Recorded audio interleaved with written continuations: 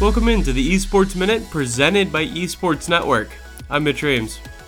Today's episode is focused on the formation of a new esports branch in the Interactive Software Federation of Europe, often abbreviated to ISFE. The purpose of this new branch of the ISFE is to represent and promote the esports sector. They work with international organizations and European institutions to give a voice to the esports community. Say the EU wanted to hold a conference on violent video games. This new branch of the ISFE would be the organization tapped to represent the interests of the gaming and esports communities. This branch was formed with the help of Riot Games, Epic Games, and Twitch, among other partners. Elsewhere in esports, the Overwatch League has released viewership numbers for the second season.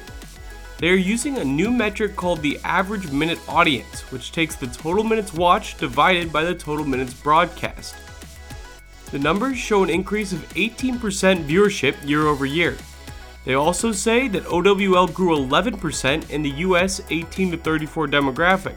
According to Activision Blizzard, none of the major American sports leagues grew in that demo. These numbers help reinforce the esports opportunity, especially as it relates to the younger generations.